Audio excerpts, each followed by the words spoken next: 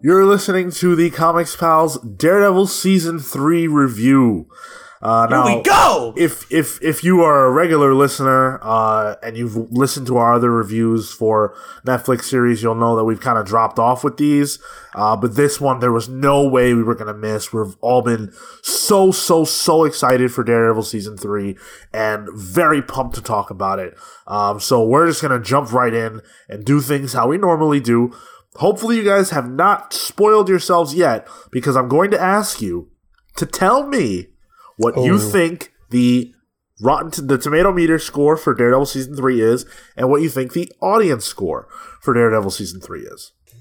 I was ready for this. I knew this was coming. Dude, it's funny. I literally forget we do this every time. You're like, we do this every time. And I'm like, you know what? You're right. And you think I would have the foresight to cheat? Let's go. All right. Critic 93 and audience 96. Okay. I'll go next, and I will say the audience is a 96, and the critical reception was a 90. Okay.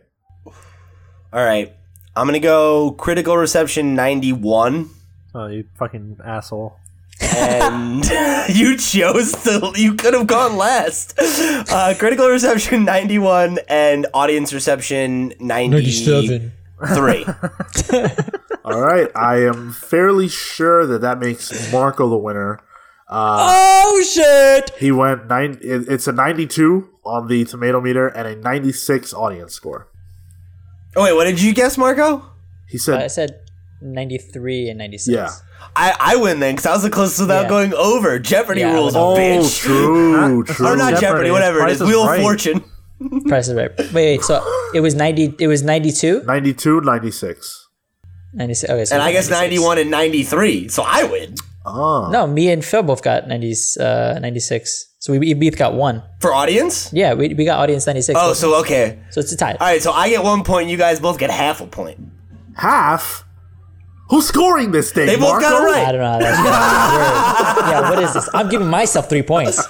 Well, I'm saying Marco won. That's all I'm saying. Boom, done. Executive order. Remember that next time we play Jeopardy, sucker. Bullshit. I always get treated like crap when we play games. It's not fair. And Sean got himself an extra 800 points tucked away somewhere. Oh, I like it. Episode 200. Here we come, baby. All right. So let's talk about... Bye. Let's talk about Daredevil Season 3. It's been hotly anticipated. Finally, the return of Kingpin, the return to the feud between Daredevil and Kingpin, the potential possibility of Bullseye maybe being involved with the show. I genuinely don't think that there's a reason to do any kind of spoiler-free section. Wee woo. I really don't. Unless you guys really disagree with me, I think we just go right into it.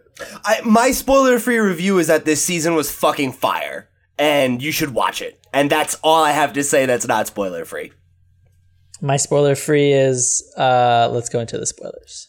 Cool. Hi, Karen. It's nice to see you again. It must be very hard. Nice.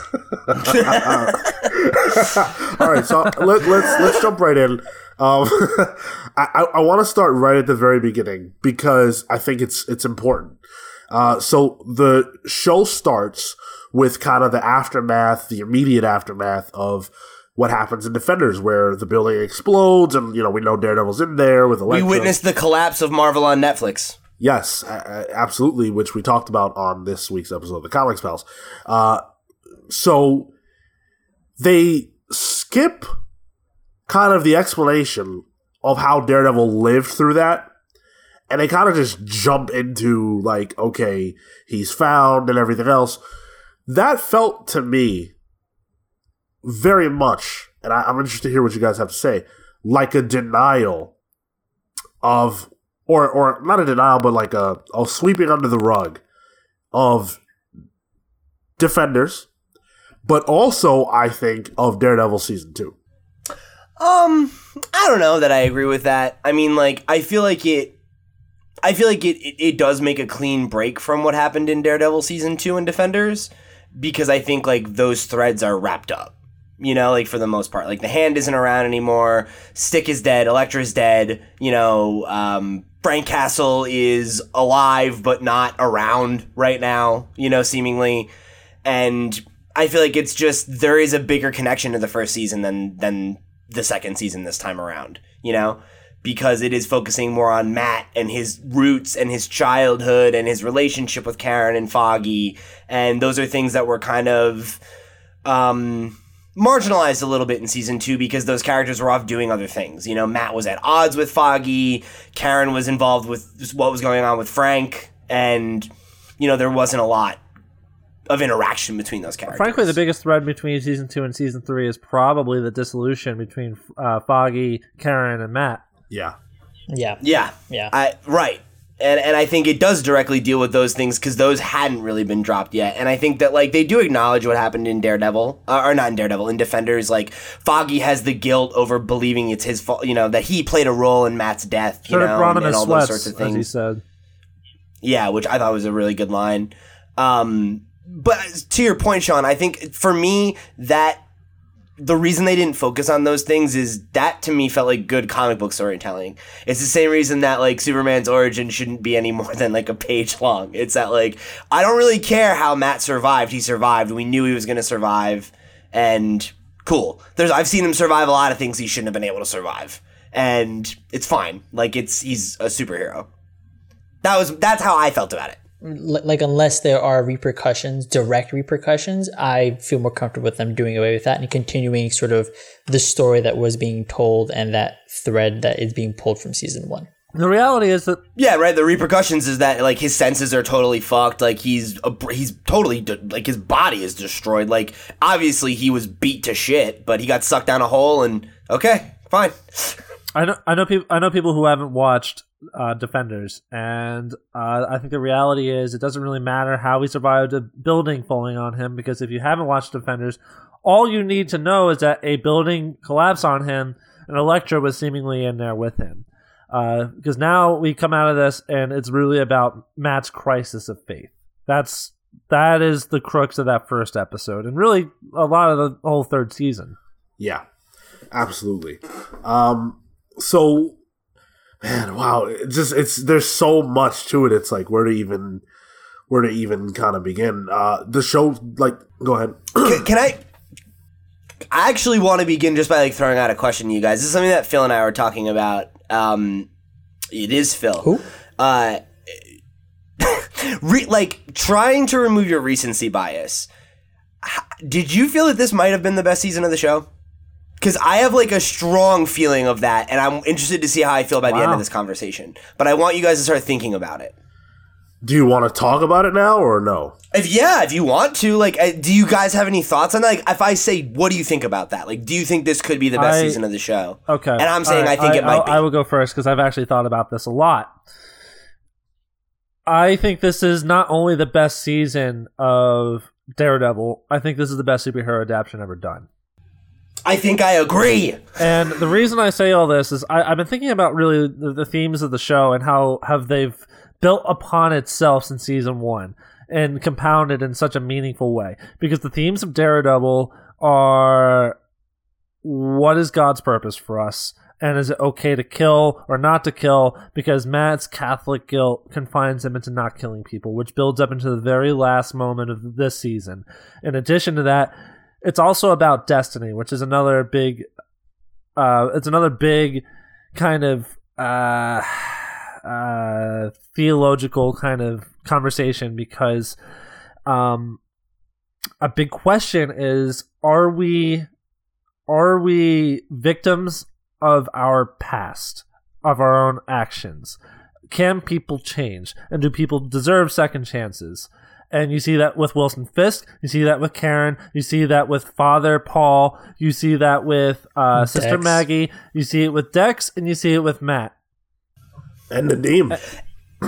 That's true, and Nadim. Nadim. And I think, like you said, just before we get away from it, because now I think you're getting over to like one of the major themes is redemption. Born again. But I think right, of course. And obviously that plays well with the theme of Catholicism as well. But what was the one you just mentioned right before that? You said that the other major theme was... Oh, destiny. That's a major theme in this season as well, with the recalling to the stuff with his father. Yes. Where in season 1, a major part of it was that, we're the Murdoch boys and we have the devil in us. right? And like that, the idea of, are you born to be a certain way? Are you born with what your nature is, or are you made by your experiences and your choices? And that was a major theme in this season as well, with while Matt was trying to recover and reconcile his identity as a warrior and as a fighter. Matt's seeming destiny here is to kill Wilson Fisk. There's no way around it.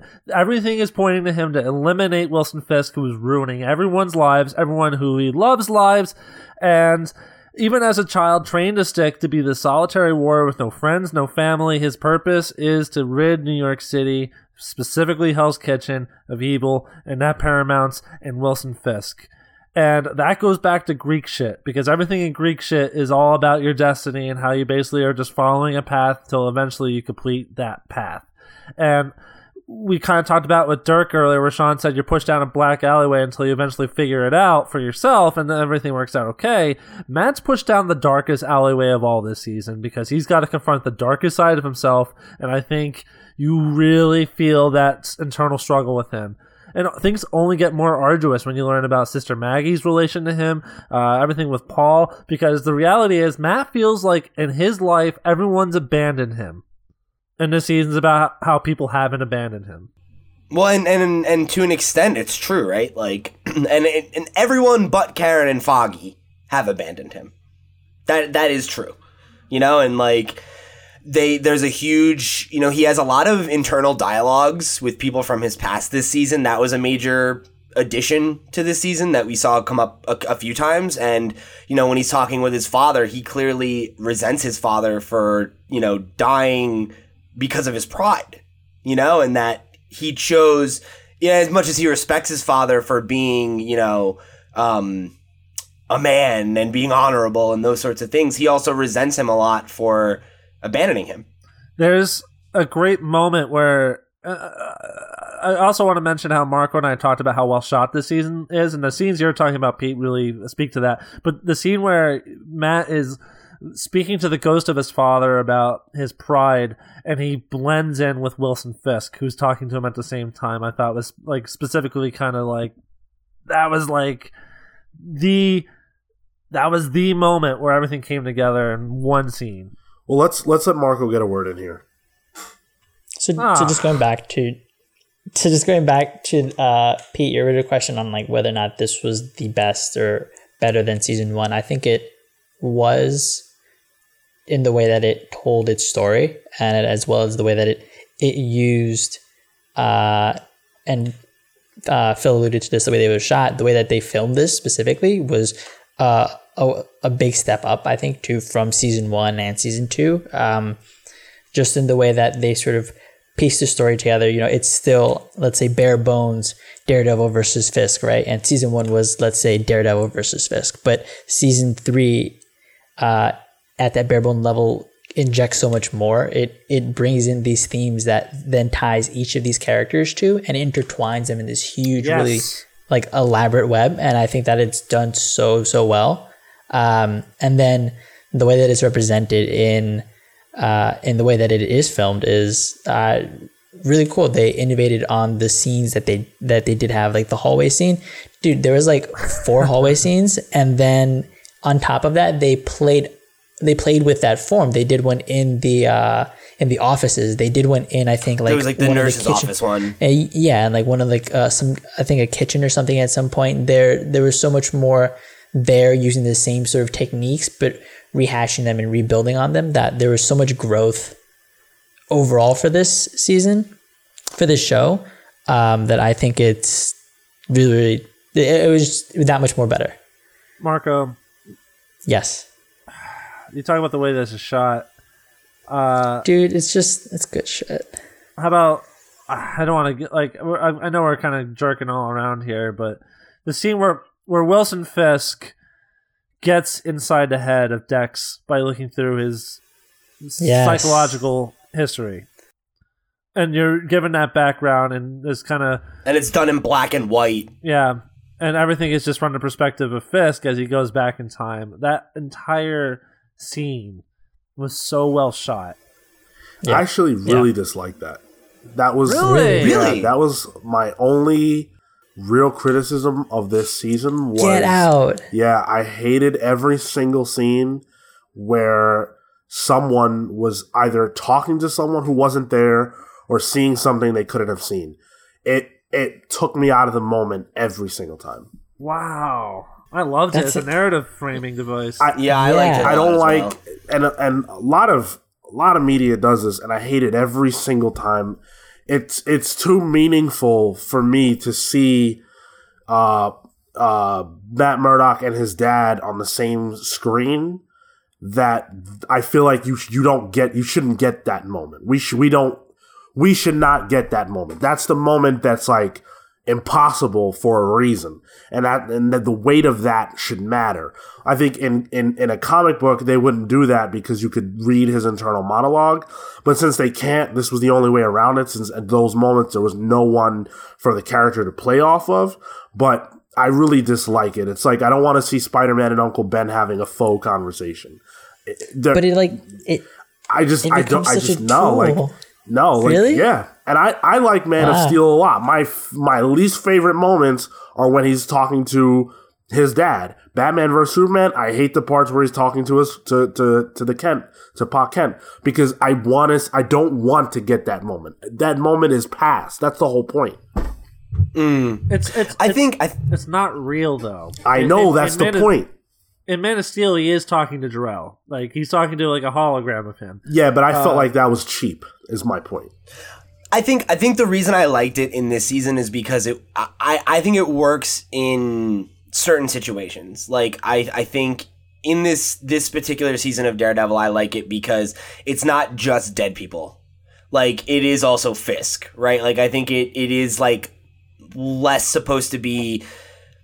In my mind, like, we see it as a conversation because that's a convenient narrative device, but it's more like him wrestling with what he thinks they would think or whatever. And, like, if that doesn't work for you, I totally understand. I just, for whatever reason, that is something that can be a turnoff for me, but it worked for me in this. I also really, really dislike the fact that the first time, because we've all been anticipating seeing Daredevil and Kingpin on the same screen for forever, since whatever, season 1. The fact that the first time that happens again is in a not real sequence really bothered me. That we see him put his hands on Kingpin, that he beats him down, but it's not real. That it didn't take the heat off of it for me when they actually do fight later, but it definitely was like, come on, man. I absolutely had that verbal and physical reaction. Man, I completely disagree, but... Yeah, I'm with Phil. That's all right. Yeah. But to answer the initial question I was posed, okay, so I think it's the best season of Daredevil. I think it's the best season of a Netflix show. I think it's the best season of television for a comic book show ever. And I also think it's one of the greatest seasons of television in general. Yeah, I hard agree across the board. I was so impressed by how good this was. Because I think, like, even in Daredevil season 1, which I think is nearly perfect, like, there are moments in it where you're kind of like, it gets a little in the weeds. And I think there's only one episode you can even accuse that of in this season. And I think it was incredibly important for adding context. You talking about Karen? Yeah, Karen's episode. I liked that episode a lot. And I thought that background story for her was actually really... It was important for the character, I think. And I think she's one of the better developed characters in Daredevil. Yeah, I strongly feel like people have to get over stuff like that. She's a relevant character. What, are we not supposed to see her beginnings? We saw it we've seen 50 flashbacks of Matt Murdock. We've seen flashbacks for every other main character. She was the only one that they held off, and it was so important to get that.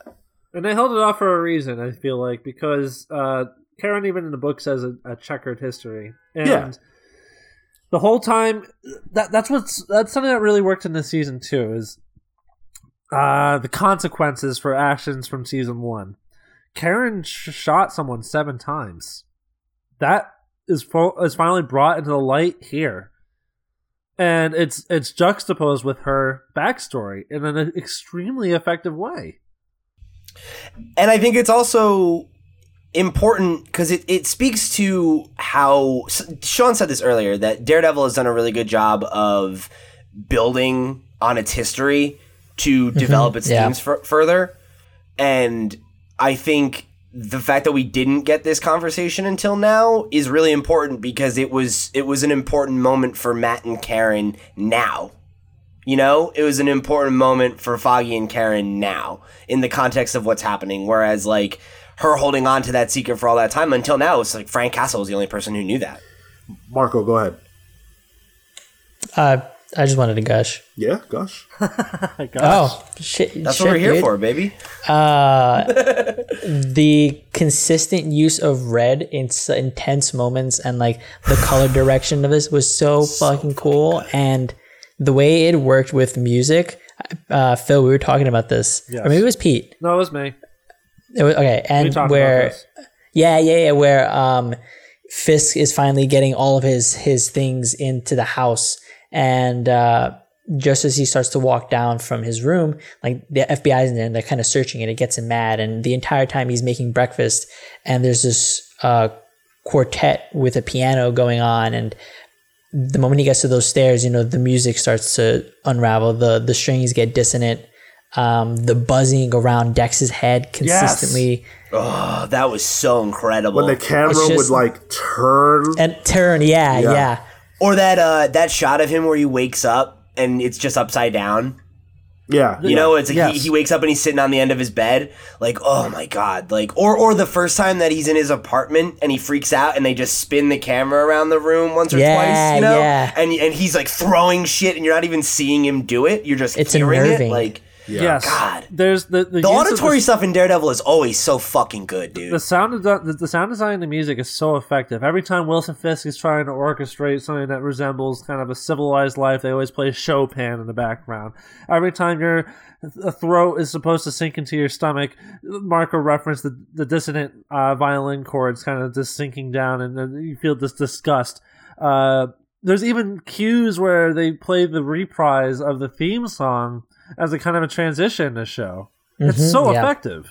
Or and like in the early episodes when Matt doesn't have his hearing back, and the way that they're using it so that it's like, it feels like almost like a video game, like where it's like when the camera moves around him, you get, you know, your hearing sometimes or whatever. It's really effective, you know, for setting moods, you know, and like that's what I think the show does such a good job of making you feel uncomfortable or making you feel elated, you know, and like and it's a perfect marriage of the way it's shot, the way that the color theory is used, the music, and the acting. To your point, Sean, about the Karen episode 5 did not have Matt Murdock at all until the final 4 minutes of the episode. That's how strong the supporting cast of this show is that you can go an entire episode without Matt Murdock. I didn't even notice that. Yeah, I was gonna say I didn't even notice that it had happened until the very end, where I was like, "Yeah, that was the episode following Matt Murdock in prison with a long tracking shots where he has to confront the Albanian leader, and the entire episode after that is basically how Matt becomes a fugitive of the law after the FBI is pursuing him, because he's not in the episode until the final few minutes where you find out where he went after he ditched his clothes in his own apartment." Yeah, and it's literally just an episode about Karen, Foggy, Nadeem, and Poindexter, for the most part. I think that episode 4 prison sequence is the greatest action sequence I've ever seen on television. It's incredible. Dude, I'm not even like disagreeing with you because I have another one in mind, but I have reservations of saying that just because like there are like 4 fight scenes like that in the show. I think the first Daredevil versus Daredevil fight is in the bulletin is incredible. It's very good, but the difference is once a season they utilize a very effective tracking shot. Obviously, in the first season is when Daredevil rescues the child from a trafficking ring in the hallway. Second scene was in season 2 where he's got like a chain tied around his arm and he's trying to go down a staircase because there's that biker gang across the street that Frank Castle blows up their motorcycles. That's a crazy scene. This is the third one, and I think of the three, this is probably the best. Definitely, I think so. It was I also think that intense. the final brawl is like next level too. But you're right. All the fight scenes are really good. One of my complaints in the first season is that the fight scene between Daredevil and Kingpin feels a little rushed. In this season, in the last episode with Bullseye, it is so good. That fight scene is so damn good. Let's circle back. Let's circle back a little bit and kind of bring some focus to this. I want to talk about Daredevil's journey throughout this season. We alluded to it a bit earlier on, just kind of talking about the themes and how they were reflected in him. But I feel like as a character, we've rarely seen a main character in a show go through this much sort of growth. And it's clear to me that they had something to say here with this and how they put him through the ringer, quite frankly. So just open floor. Like, how did you guys feel about his arc in this season? I think Matt Murdock is at his best when he's cornered, knocked down, bloodied, and just left for dead. Just like Born his dad. again, just like his dad. And you know what? The thing about Matt Murdock you can always count on is that he always gets back up, no matter how beat up he is. Because there's times where you see him just get destroyed physically, and you're like, well, I know he's going to get back up because it's what he does.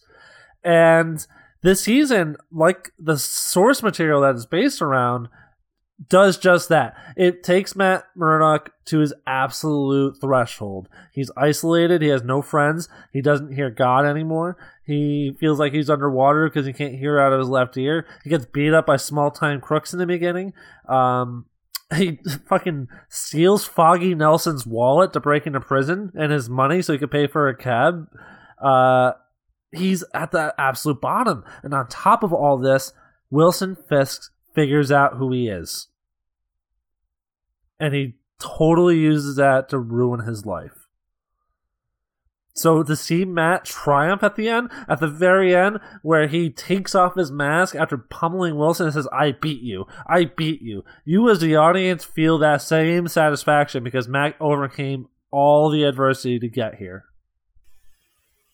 And I do awesome. want to just point out that in that same scene, that final fight, it was really cool the way they tied together everything, because it was the painting, which was Fisk's goal of bringing it represented, him and oh my god, Vanessa, and him fighting right in front of it, defending it, and that was his arc, and to come up against the entire story that we've been following Matt on is just made for such a great resolution, because both of these characters have lost so much. Well, one more so than the other, but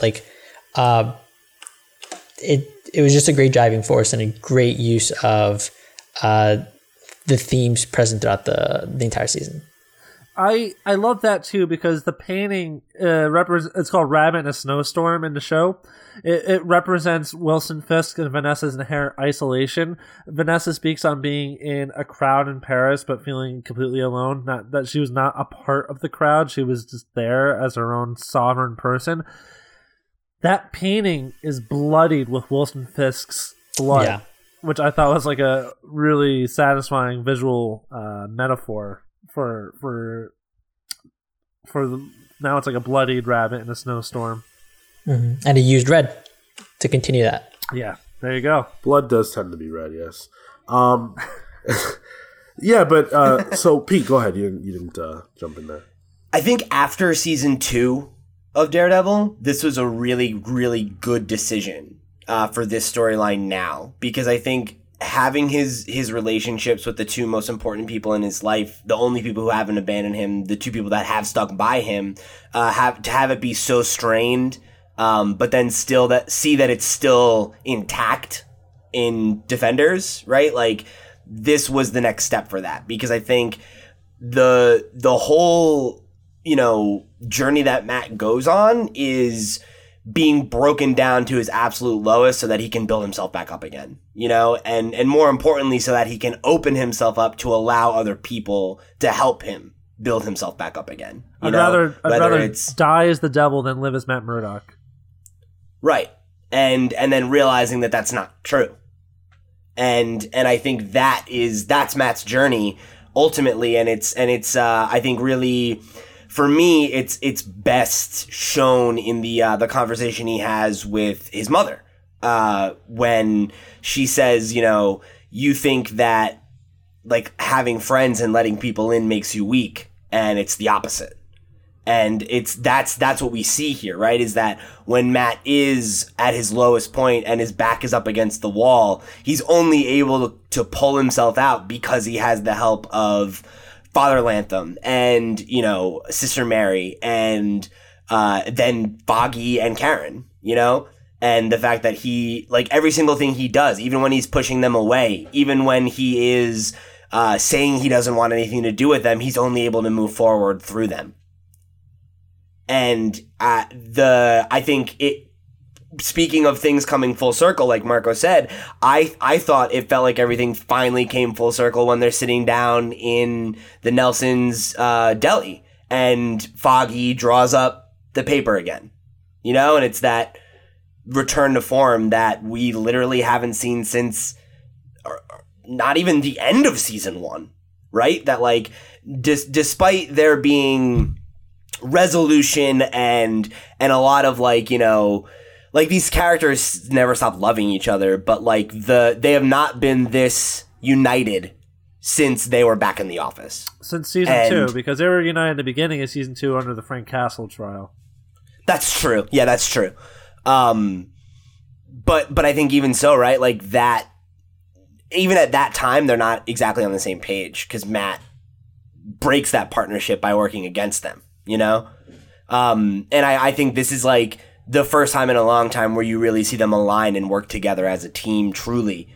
And that is ultimately the thing that is able to take down Fisk. That is ultimately the thing that is able to see Matt find some peace. And that's why if the show were to unfortunately end, it would have a mostly tied up, clean resolution. Matt's allowed to be happy finally.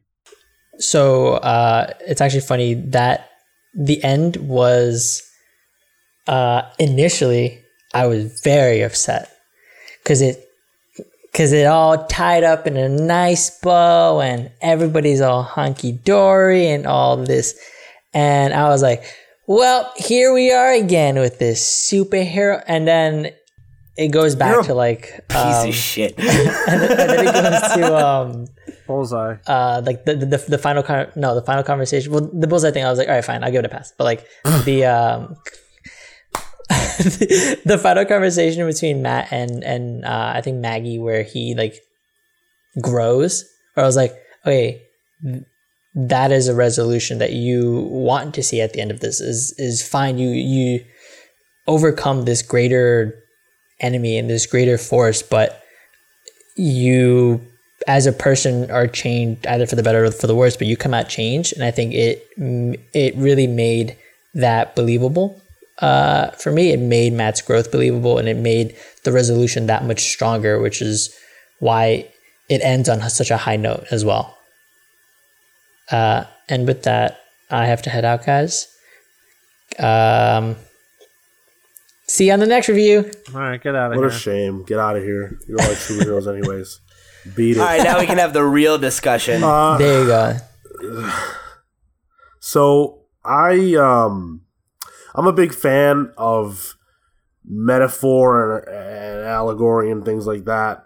And the metaphorical death of Matt Murdock, the spiritual death of Matt Murdock was, the entirety of the first few episodes was about who he is now that Matt Murdock is dead. And I think Job is a pussy.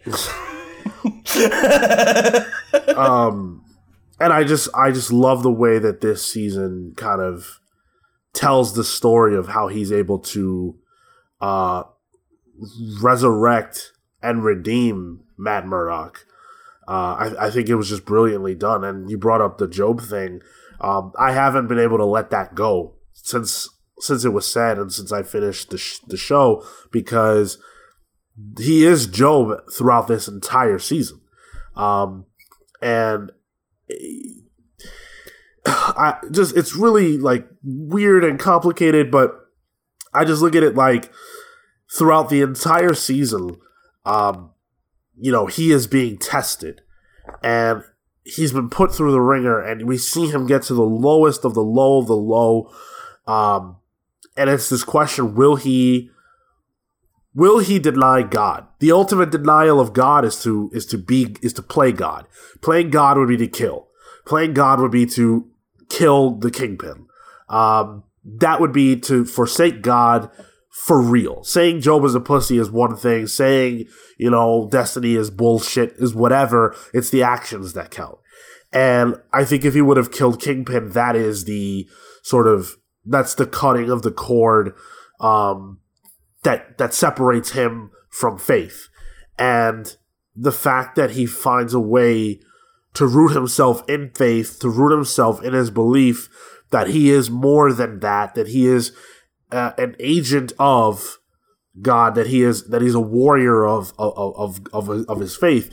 I think was just such a strong message that he endured, and it just reminds me so much of The Dark Knight, because they're about very similar things. And I just love the fact that I wanted him to kill Kingpin. I wanted it. I wanted it to happen. I was ready to see it. I wanted it. I was angry with Foggy, so mad because Foggy kept saying, you can't do that. There's another way. I was like, are you stupid? Do you not see what's happening? He's going to get away. There is no other way. And by the time that we get to it and Daredevil, doesn't kill Kingpin and chooses and finds another way, I was like, oh, yeah, good. I'm so happy, Yeah, it's like that's what a hero does, right? Is like because you should want to feel that way, right? Like I remember having the same thought. It's like just fucking kill him, But like the things that Karen and Foggy say about it, it's like it's funny because there's a similar moment actually in the Spider-Man PS4 game where like there's a showdown with a big villain and like he's like stop trying to save Osborn. He's like, I'm not trying to save him. I'm trying to save you. Right? I'm trying to save Matt from killing Kingpin, not saving Kingpin from dying. Because he does need to die. But guess what? If Matt is the one to kill him, then we lose Matt. And Matt is gone too. Because there is no coming back from that. Like Karen says, you'll never see yourself the same way again. Right? And Foggy says the thing that you said about him severing his faith. He's a Catholic. At his core, he has to believe that everyone is capable of redemption. That even a man like Fisk and killing him is, that's the denial. That's of that. Taking is it? It is, and that would be the thing to snuff out his faith of the thing that he clearly wanted to reconnect to. It wasn't just that. I felt a tremendous sense of anxiety when he's telling Poindexter about Fisk killing Julie, because I thought the enemy of my enemy is my friend, and he was going to turn Bullseye loose on Wilson Fisk, which is a terrifying concept because Poindexter is terrifying, and you see it when he fucking shows up at the wedding with Julie. Yeah, that's sick. That was classic Bullseye right there, man. And that's something I think we haven't even touched on yet is Bullseye as a character, Poindexter as a character. He is a phenomenal addition to this cast. The fact that they were able to set up a tertiary villain that is as compelling as Wilson Fisk is a testament to this show. It made me want to see him as a primary antagonist, which is what inevitably season 4 would be. Hopefully we get there, but you're right. As a tertiary villain, he was phenomenal. And it speaks to what they do with these quality programs. Season 1 was Wilson Fisk before he was Kingpin. Season 1 was Matt Murdock as a vigilante before he was Daredevil. Season 1 of Punisher was Jigsaw before he was Jigsaw. Season 2 was Punisher before he was Punisher. And here is Bullseye before he's Bullseye. Yeah, absolutely. And I actually, to that point, I love the fact that we finally got to hear Wilson referred to as the Kingpin. Yes. I thought that was super cool. But then he dons his fucking baller ass white suit. Like, oh my god, I fucking love it. To the point that you were making regarding Bullseye being let loose on Kingpin, that was actually something that I also thought, oh yes, I want to see that. Let Bullseye kill him. But that's actually really bad. That would have been really, really bad. Yes. Because, and this goes into like, writing and character development and whatnot. But like, if the show's about Daredevil and Daredevil wants Kingpin to die, then he has to do it or not. If someone else does what it is that Daredevil wants to see happen, then that removes the action from the main character. And it's cheap because Daredevil gets what he wants without having to sully himself to get it. That's not what we want. Or even like really make a choice. Right, we want the choice. And so I was really glad that that's not how it played out. But that being said, that whole last fight between the three of them was just so incredible and so tense the entire time. Visceral. Yes. Yeah. Especially because, like, I think in a lot of the fights in Daredevil, they feel very realistic because there's space in them. If you ever watch, like, a real fight, like, I even mean like a boxing match or something like that, right? Like, it's not all hitting all the time. And there's usually a lot of breathing room in Daredevil's fight scenes, and there's no breathing room in that scene at all. Like almost every second of it is somebody attacking somebody. And the interplay between the three characters and their three different fighting styles is so fucking interesting. And I think they did such a good job of illustrating, like, especially like between Matt and Ben, where like when there's any distance between them, Bullseye is at an absolute advantage. And as soon as Matt gets even like within an inch of him, he's got nothing on him, really. Like you see him land a handful of punches on Matt, but most of the time it's Matt just fucking whooping on him until he can get away and get a little bit of space. I was talking with someone that is not particularly well versed in the source material, and they were talking about how frustrated they were by Bullseye, not in a negative way, but just like they felt the frustration Matt would feel, and that anytime he would get away, he would throw a baseball that would ricochet off a wall and hit him in the face. Just stuff like that. Bullseye's creativity in his ranged combat was so frustrating for this person I was talking to, because it's like, okay, I have a second to breathe. Ow! Yeah, right. I'll be honest, I actually found that to be really, really funny because it was.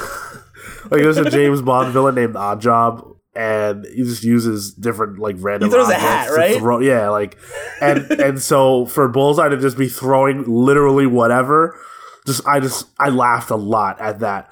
But yeah, go ahead. Very well choreographed. Oh yeah, absolutely. Yeah, they did such a good job with illustrating, because that's one of those superpowers that like sounds dumb. Or not powers, but you know what I mean, like skills that it's like, oh, big fucking deal or whatever, but then it's like, then you see it in action, it's like, he's killing people with Bic pens, you guys. Like, this is a serious problem, like. And that's kind of when you get to like this is a superhero show, right? Because in the comics, I've literally never questioned what Bullseye does. Like I've always just been in fear. And then on the show, I see him throwing like like you said, pens, and I'm just like laughing, like that's hilarious. But you get past that, and you feel the danger and the fear, and to the point about Bullseye, he really reminded me of more classic villains.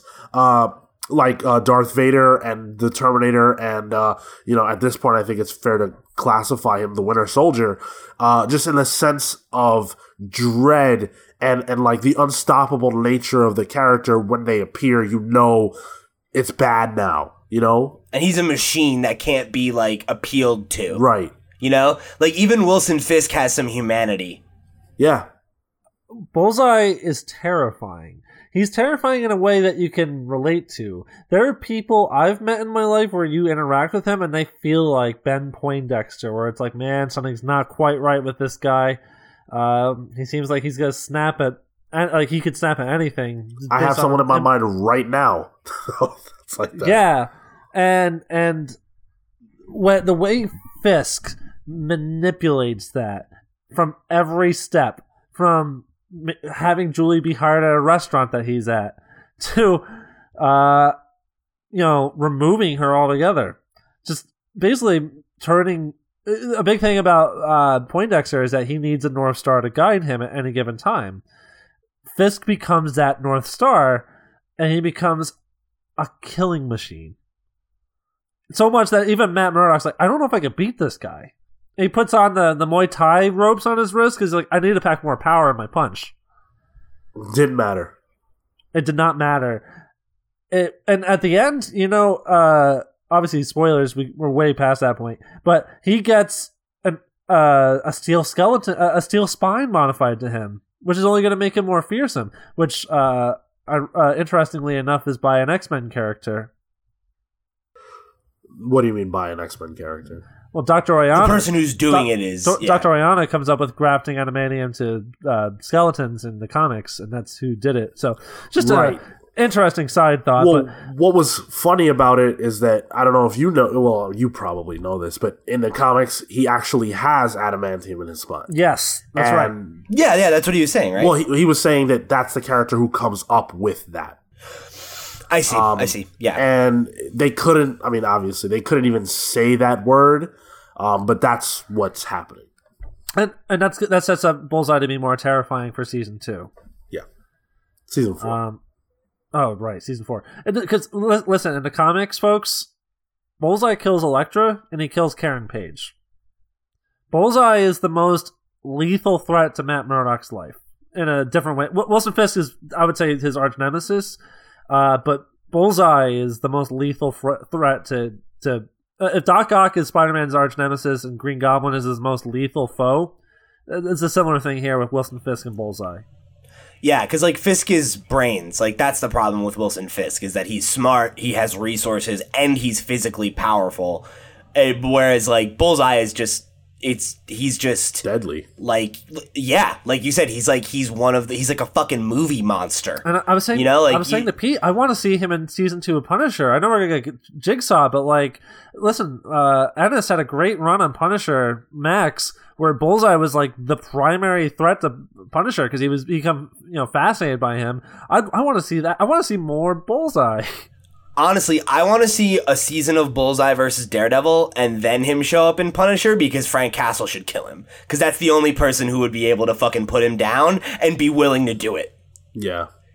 He doesn't have anything to lose. It's he could see him for the rabid dog that he is and be like, I need to take this motherfucker out. Go ahead. In terms of background, in the comics, Bullseye's background is always very... It's like the Joker. It's very, shrouded in mystery. Poindexter is just one of his aliases. In this, they gave him a hard, defined backstory. And it's not super different from the themes that were explored in Season 1 of Punisher. I want to see that cross. To that point, it's also not that different than Matt's, right? Which a lot of commentary that I saw online was they're too similar because, and this is what these shows always do, because in Iron Fist, he's fighting another dude with an Iron Fist. In Daredevil, he's literally fighting someone dressed up as himself. And I think that's extremely simplistic. At least in this case. I haven't watched Iron Fist Season 2. But in this case, he very much is the dark mirror to Matt Murdock. Both of them... Their powers aren't, the same at all. It's not, the same as him fighting another Iron Fist. Yeah. It's a guy wearing his skin, but that's part of the theme of the season. Right. But he's a fighter guy. He's a, They're all fighter guys. Yeah, he's a marksman more than anything, though. You know, but that's beside the point. So they have similar upbringings in the sense that they grow up without their parents. What is the core difference between the two of them? I think this is interesting, and I wonder if this was even thought about by the creators or if I'm reading too deeply. But Bullseye has a therapist. And that's his North Star. Matt has a priest and religion, and that's his North Star. So it's kind of like a faith, a science versus faith type of deal. I wonder if Bullseye turns out differently if he had his roots in faith, how Matt did. I don't know if that was a thought in the minds of the creators, but yeah, they make a point that there are similarities too. They're both violent children. Yeah, that beat up other children. I think the key difference is them as people is they make a clear case that Ben Poindexter is a clear psychopath. He kills birds with rocks. He kills cats for fun. And Matt used that as ammunition against him. He's like, was it fun when you killed those birds the first time?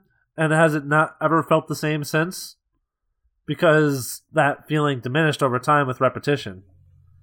That to me is more... So I saw it as two things. I think the obvious difference between them is, like you said, Poindexter is clinically, a man who lacks empathy, and that Matt is a man with an incredible heart. And an incredibly giving heart. So that to me is the fundamental difference between them. But I think in terms of the mirror that was held up to them this season, for me, I saw it as that both Matt and Poindexter see themselves as people who had no one and who were abandoned. And I think the truth is that Ben didn't have anyone and Matt did. But Ben did have someone. Matt was abandoned. Was that? Ben did have someone. He had his therapist, but then she does abandon him. She does. And that like Matt looks at it that way, but it's not. But he's always had Father Lantham. He's been there the entire time since his accident. He's always had that person to go back to and look to as his North Star, and Ben loses his. And I don't even think it's necessarily the science versus the faith. I think it's just that, like, Matt, as much as Matt's been through, Matt's also the first person to throw himself a pity party instead of counting his blessings. In that he had Father Lantham there for him. He had the church community there for him. He had Foggy and Karen, and Ben doesn't have anybody. And anybody he tried to make a connection with died or was killed. Yeah, I guess it's probably or not he worth killed. Even, yeah. Sure. But like the thing is, I look at Ben as a character who is like sympathetic, like in a lot of ways, because he's a monster, but I think it's also shown that at least in the beginning, he really doesn't want to be. It's his nature, and he's a sick person, but he's actively fighting for, he's, a man in his 30s at this point, right? Like, his entire life has been about trying to build a structure to avoid his nature, to avoid the beast that's within him, which is very similar to Matt. He just didn't have anybody to help him. And he did, and then they were gone. And he was left on his own. The way they reveal Poindexter's psychosis, though, because, he goes, he's the FBI therapist, and he's like, I got this girl, her name's Julie. We have this routine, so what today's Tuesday. So tonight we're going to get pizza with sausage and extra cheese and broccoli. And he's like, she sounds like a nice girl. Go get her. And, you find out he's just sitting in his van with his damn binoculars eating pizza at the same time she is inside the restaurant. So, that was one of the most unsettling scenes in the entire show. Because I already knew he was off his rocker, but I was like, oh my god, this guy is dangerous. He's a sick, sick person. I hadn't considered this until right now, but I guess that would be the way that Kingpin initially finds out about what he does. Yep, that's how. Yeah, they tie it together later where they're like, he followed him for a while. Right. I remember that. I just realized right now when he told the FBI guy that's probably how he first was aware. Oh yeah. Wow, I didn't even think about that. Yeah, that made it back to him, and he's like, oh. Yeah. Okay. I'll use that. Yeah, because, you got to think that's what happened, right? Because we get that reveal later on with Nadeem that Fisk had targeted him a year or whatever prior to him actually doing anything. It was the whole thing with his sister was totally orchestrated by Fisk. Listen, that's the thing we haven't really gotten to, but the motor of this entire show is Fisk's gradual takeover of everything. Him manipulating the entire FBI, even the people who meant well, what was her name? Terry Hatcher or something, the director? Yeah, Hatcher, I think, was the agent in charge. And Nadeem, who's a Yep. good man who stands and does nothing until eventually he does. But considering the circumstances, it's how Fisk is able to exploit everything. Well, and yeah, man, especially because like He becomes the kingpin. Yeah, and I think the thing that was really interesting was I had a real flip on Nadeem after a while where he really annoyed me in the early episodes because of his attitude.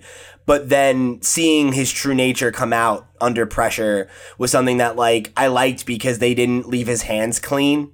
You know, it was like he was a good man who was scared who acted in fear and he compromised his values. Nadeem, we haven't talked about Nadeem at all, but Nadeem is really the everyman. He's the lens that you're supposed to relate to because Nadeem is a normal guy who's trying to be more than he is. He wants to be more than just a federal desk pencil pusher for his son.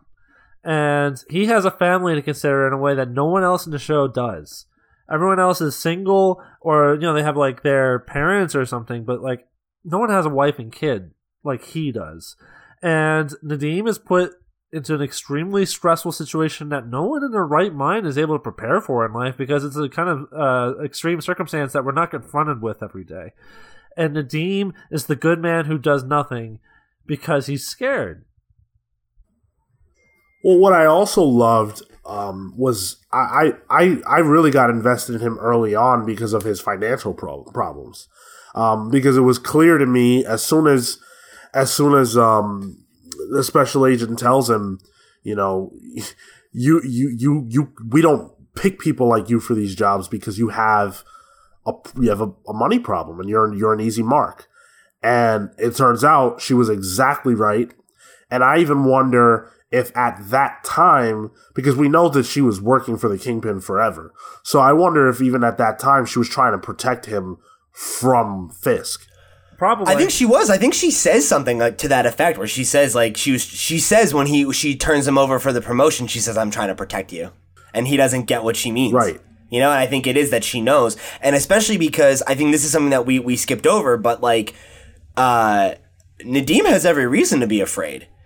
Because his superior officer, somebody who he trusted and whose intentions ultimately are pure, because she ends up helping take Fisk down, her daughter was murdered by Fisk.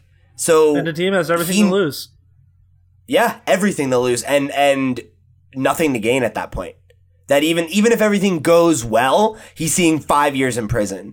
And his son is going to grow up without a dad for that much of his life, you know, and his wife is going to have to figure out how they're going to take care of his family while he's in jail because he was blackmailed. And it shows just how long Fisk has been planning all this. He created the financial woes for Nadeem.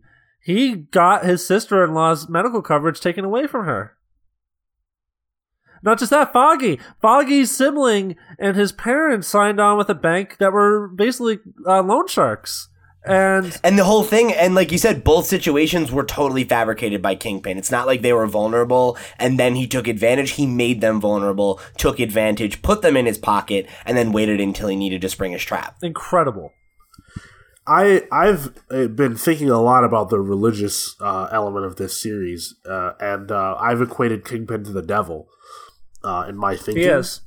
And it's often said that the road to hell is paved with good intentions. And, you know, the devil is viewed as a schemer. And I look at what he did throughout this entire series is kind of playing on people who want to do the right thing, but have that black spot on their soul. And he just rips it out of them and pulls it out of them. And it becomes magnified. And he was very effective at doing that with Nadeem. With the special agent in charge, but also with Karen and with Matt Murdock, and they're able to reject him ultimately, which is amazing to watch. But you kind of see that the only person who is able to act with a clear conscience for the entire show and is the White Knight is Foggy. Yeah, Foggy Nelson, dude, absolutely. He is the one, like one beacon of hope in this season. He's the only incorruptible character. When he realizes that Kingpin has his strings in his own family, he rejects becoming the DA. He's like, you know what? I just won't do it then, because then Kingpin will have the DA in his pocket, and I'm not about that. He hasn't killed anybody. He hasn't done that. He also rejects the notion that Daredevil should kill. But he also believes in redemption for Karen, who did kill. So I just love what his role was. If it wasn't for him, I believe that those characters fall to Kingpin. And he never gave up on Matt. Never gave up. Yep. Yeah, he's also the only one who won't turn his back on Matt. He's also the only character who doesn't ever give up. Like, Matt's entire arc in the beginning is about him picking himself back up and moving forward. Karen hits a point where she's ready to turn tail and run. Foggy's the only one who's like, let him come for me. It's like, it's like, I'm going to fight him and we're going to win because we're right. We're on the right side of this. And if we play by the rules and we believe in, good triumphing over evil, it will. And it does. And I think you're right. He's the one that keeps every character who strays from the path on it. Marcy, too. To her credit. She's Foggy's rock. She gives him the idea of putting himself in the open as much as possible, because if he's in the public, it's hard to make a target when you're in light like that. Yeah. Yeah, she's definitely an unsung hero of this story, too, because, you're right. Foggy doesn't make that call without her. Yeah, and I like the shift in her character, because I remember, way back when she was Season very 1. much kind of like, sorry? Season 1, yeah. Yeah, she was different. She was quite different. She was compromised. Yeah, it's like she had given up on her core values and who she was, and more willing to do what her company told her because it's her company. Yep, and it's just another example of a story of redemption. And of rebirth. Yeah. Wow. Yeah, there's just so much to this show, and I feel like we could go on and on, because there's just a lot to unpack and to sift through. I know that since I finished it, I haven't been able to stop thinking about it. Go ahead, Phil. I know we're trying to wrap this up a little bit here, but another thought I had is Vanessa, who we didn't talk about. Thank you. Yes. And Vanessa comes back and she's immediately distant because they live in this very sterile, sweet hotel. And eventually Fisk breaks down and tries to figure out what is keeping them apart, and she wants to be part of his life entirely.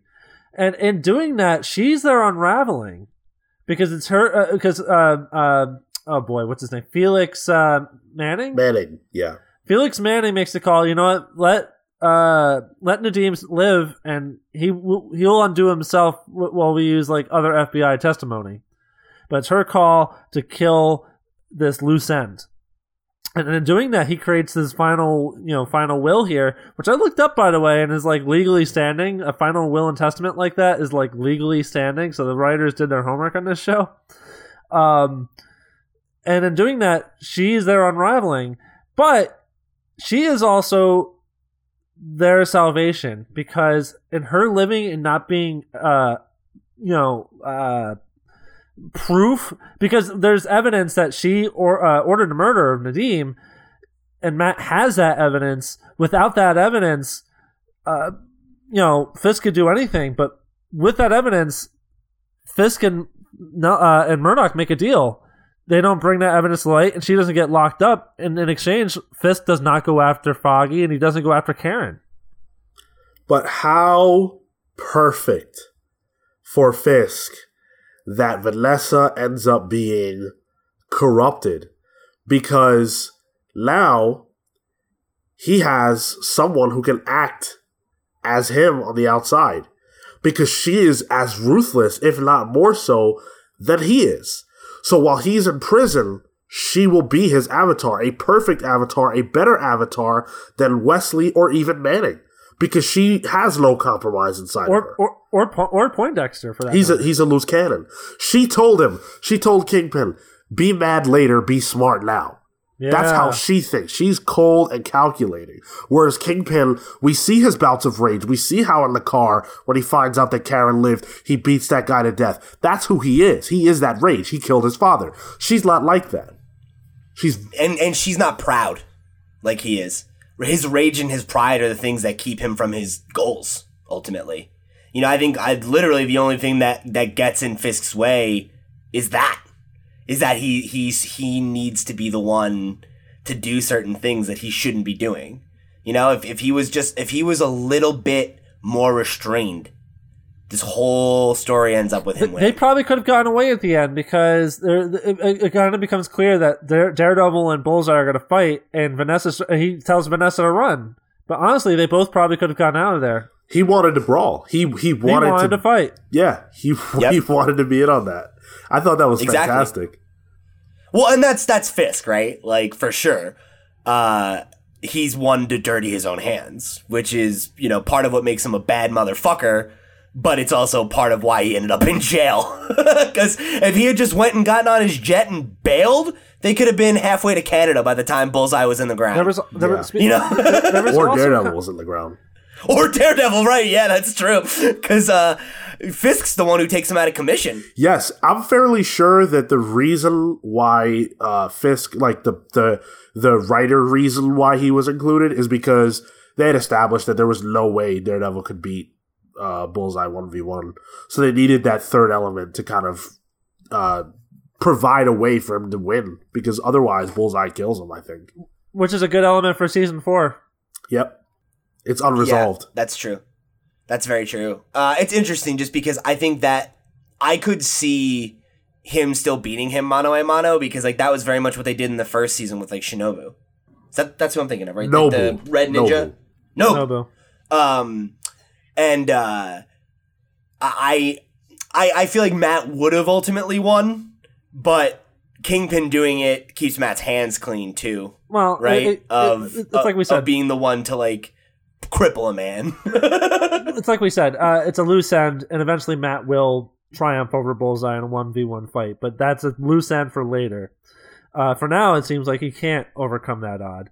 The other thing that was interesting about Fisk is I thought there was a little bit of socio-political commentary. I thought there were some elements where they kind of made him seem like President Trump.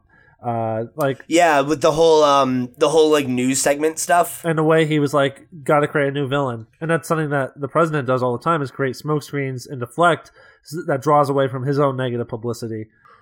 Well, even diverting from talk about the actual president, I think it's just a commentary on how media works and how easy it is to control the narrative in this country where, you know, we have this 24/7 news cycle and people are very willing to believe what you have to say. I think that was expertly crafted. And again, it just shows how intelligent Fisk is.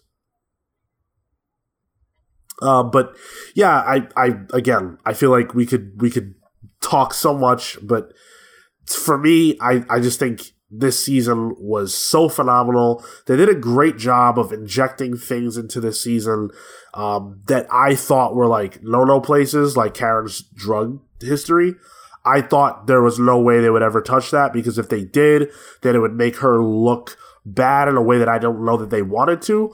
But the way that they utilized it here versus in the comics actually was, as weird as it sounds, tasteful, and also played into her redemption story.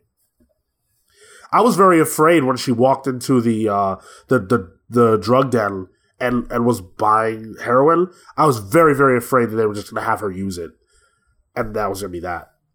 Yeah, you're right. I forgot about that scene. That was a really good scene. Yep. Yeah. Oh God, the way that was foiled too. They have it. They have the guy who shanked Wilson Fisk and was not in isolation, and Bullseye comes into the bulletin and just destroys everything. Yeah. Including Karen's relationship with her editor, because he's like, wait, you know the identity of Daredevil? Right. Man, that is he is a great supporting character. They have developed him so well over the seasons. Ellison, yeah. Like, I thought his relationship with Karen in this season was, like, so compelling. Like, the scene where they're in the hospital and he starts screaming at her was, like, so emotional, you know? Yeah, the only other thing that I wanted to say just about the ending, earlier on, Marco had made a comment that he felt like it was too neat of an ending. And I had thought about this because my girlfriend said the same thing, and she just felt like, oh, that ending sucked. And I thought a lot about it. And those three characters, Karen, Foggy, and Matt, end up at such a different place than we've ever seen them before. It's not a reset button. And the reason why is because now they're operating in truth. And that operation in truth is the reason why they're able to overcome these seemingly insurmountable odds. If it's not for them knowing who Matt really is, this doesn't work. If it's not for Karen telling the truth about what she did with Wesley, this doesn't work. And I just love the fact that was at the center of all of this. The liars, the people who aren't willing to be honest about who they really are underneath the shit, are the people who lose. Nadeem loses because he's unwilling to be honest. He's too willing to compromise with his ideals. And by the time that he's willing to say the truth, it's too late. It's too late for him. There wasn't redemption in life for him, but there was redemption in death.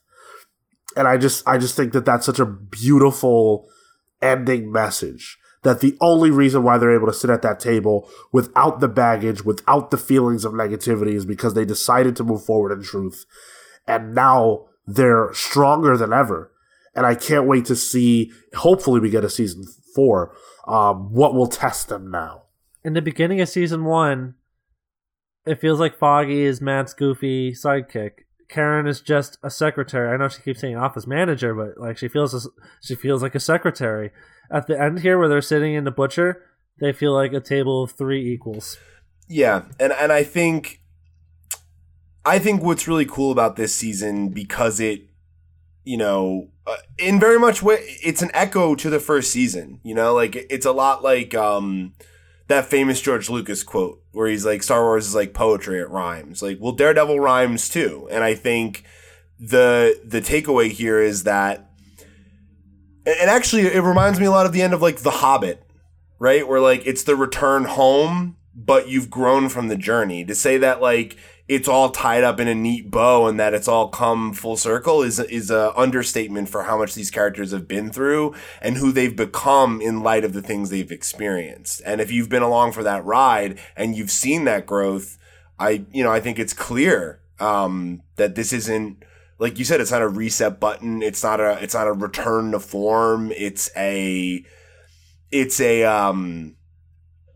moving forward without ignoring the past, without losing the things and the people that brought you to this point, and recognizing the parts of you that you had lost along the way. And I think if you're a person, especially if you're an older person who's been through, major life experiences with the people in your life like this, that does resonate, because I think ultimately the takeaway here is that like, as much as things change, they also stay the same in the ways that matter.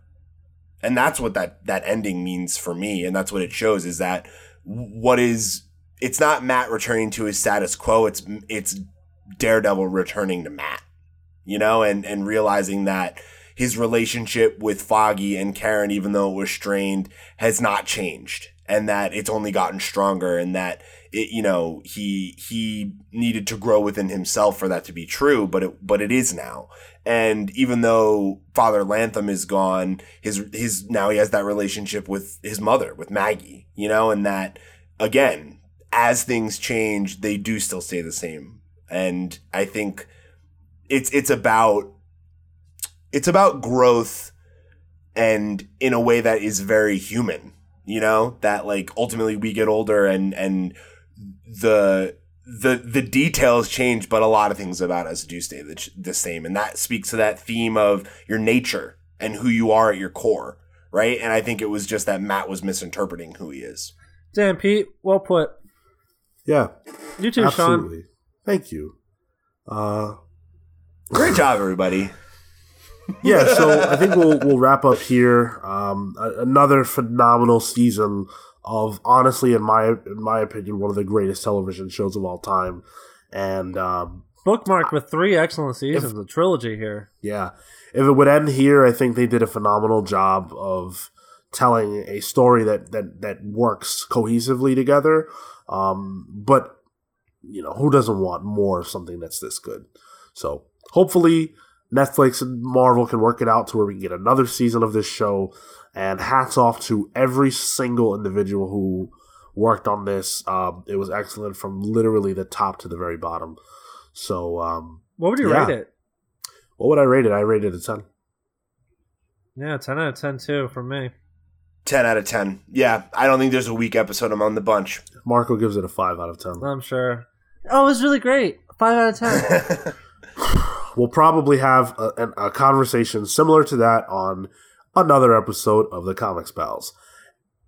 And we'll see you then for that. Hopefully you guys enjoyed this. And if you did, plenty of ways you can reach out to us. We are at the Comics Pals on social media. We are on SoundCloud. We are on Apple Podcasts. You can write to us at thecomicspals@gmail.com with your thoughts about Daredevil Season 3. We would love to hear them. And, of course, if you are on YouTube, thank you. Leave us a like, drop us a comment. Tell us who your favorite character is from this season.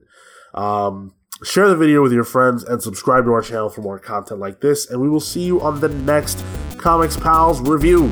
Take care, guys. Adios. See you next time, babies. A woman that can be bought isn't worth having.